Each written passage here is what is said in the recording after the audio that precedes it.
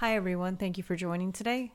Today's message is going to be called The Power of Worship. And before we get started, let's just open up with a word of prayer. Heavenly Father, we thank you, Lord, for everyone who is listening to this podcast right now. We pray that you would bless our time together, help us to be able to read from your word and to grow in our relationship with you. We pray for everyone listening. We pray that your blessing would be with them and you would help them and speak to them, Lord. We invite your presence to be with us, and we ask this in Jesus' name. Amen. Okay, so the scripture that I'm going to be using today for this podcast is Acts chapter 16, verse 25 to 26. And it says, "About midnight, Paul and Silas were praying and singing hymns to God, and other prisoners were listening to them. Suddenly, there was such a violent earthquake that the foundations of the prisons were shaken. At once, all the prison doors flew open, and everyone's chains came loose." So in this story, Paul and Silas were preaching the gospel city to city, doing the will of God. They were chained and imprisoned, and as they were forbidden to proclaim the name of Jesus. In the midst of their discouragement, being chained, flogged, imprisoned, they began to pray and sing hymns to God.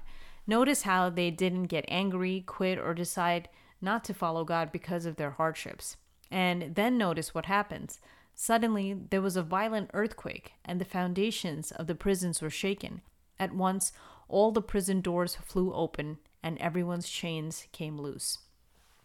When we worship God, our chains of fear, anxiety, worrying, stress, self-doubt, doubt, sorrow, grief, and confusion break off of our lives. We also experience God's power of healing, visions, and direction. Notice how Paul and Silas were singing a hymn. Nothing fancy, no band, no instruments, nothing fancy, just a simple hymn. If you can remember just 2 sentences of a praise song to sing to God, it will bless God, and you will see a breakthrough and miracles happen. Worship God by singing those 2 sentences. It can even be a simple children's song, like Jesus loves me, Jesus loves me, yes, Jesus loves me, the Bible tells me so. This could be out loud, in your head. If you can't sing in front of people during the day, softly to yourself. Even saying those words of worship to God, those chains will be broken. So for me personally, during the season in my life, God has been challenging me to worship more, praising Him, knowing that when I pray that He will answer, and we have nothing to worry about. He is worthy of our praise. This is not easy for me at first because I'm used to praying more than praising. But as I started to praise, I noticed my fear, anxiety, and burdens being lifted off. So when I feel anxious, I intentionally start thanking God for everything I can thank God for. Thank God that He has already heard my prayers and that He's working on it. And, sometimes I listen to some worship music and worship God or sing or meditate or just a few sentences or hum a song. And it really helps uplift my spirit and enables me to lose that anxiety and that fear because we're focusing on worship. And the Bible says that God inhabits the praise of His people. So that is something that we can use during these difficult times, is to praise and worship God, and we can see those bondages and chains being broken off of our lives.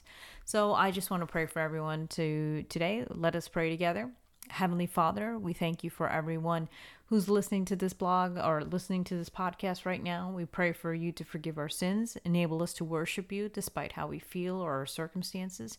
You are worthy of our praise, for you alone are holy, mighty, and powerful, and we lift your name on high. We pray for every chain and bondage to be broken off of our lives and for you to empower us by the power of your Holy Spirit. We pray that we would be overpowered by the power of your Holy Spirit. We pray for you to revitalize, energize, and strengthen us during this time. And we ask all these things in the name of Jesus. Amen. So tonight I just want to give everyone an opportunity, if they have not accepted Jesus as their Lord and Savior, to do so as well. So let us pray. For anyone who hasn't accepted Jesus as their Lord and Savior, please say this prayer with me. Heavenly Father, please forgive me for my sins. I invite you, Jesus, into my heart as my Lord and Savior. Please fill me with your Holy Spirit and help me to follow you. And I ask this in the name of Jesus. Amen.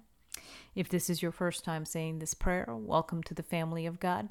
There are some Bible study guides that you can find on the website, convowithgod.com. If you need any prayer requests, please feel free to email me at hisdaughter@convowithgod.com. Thank you all for listening, and may God bless you.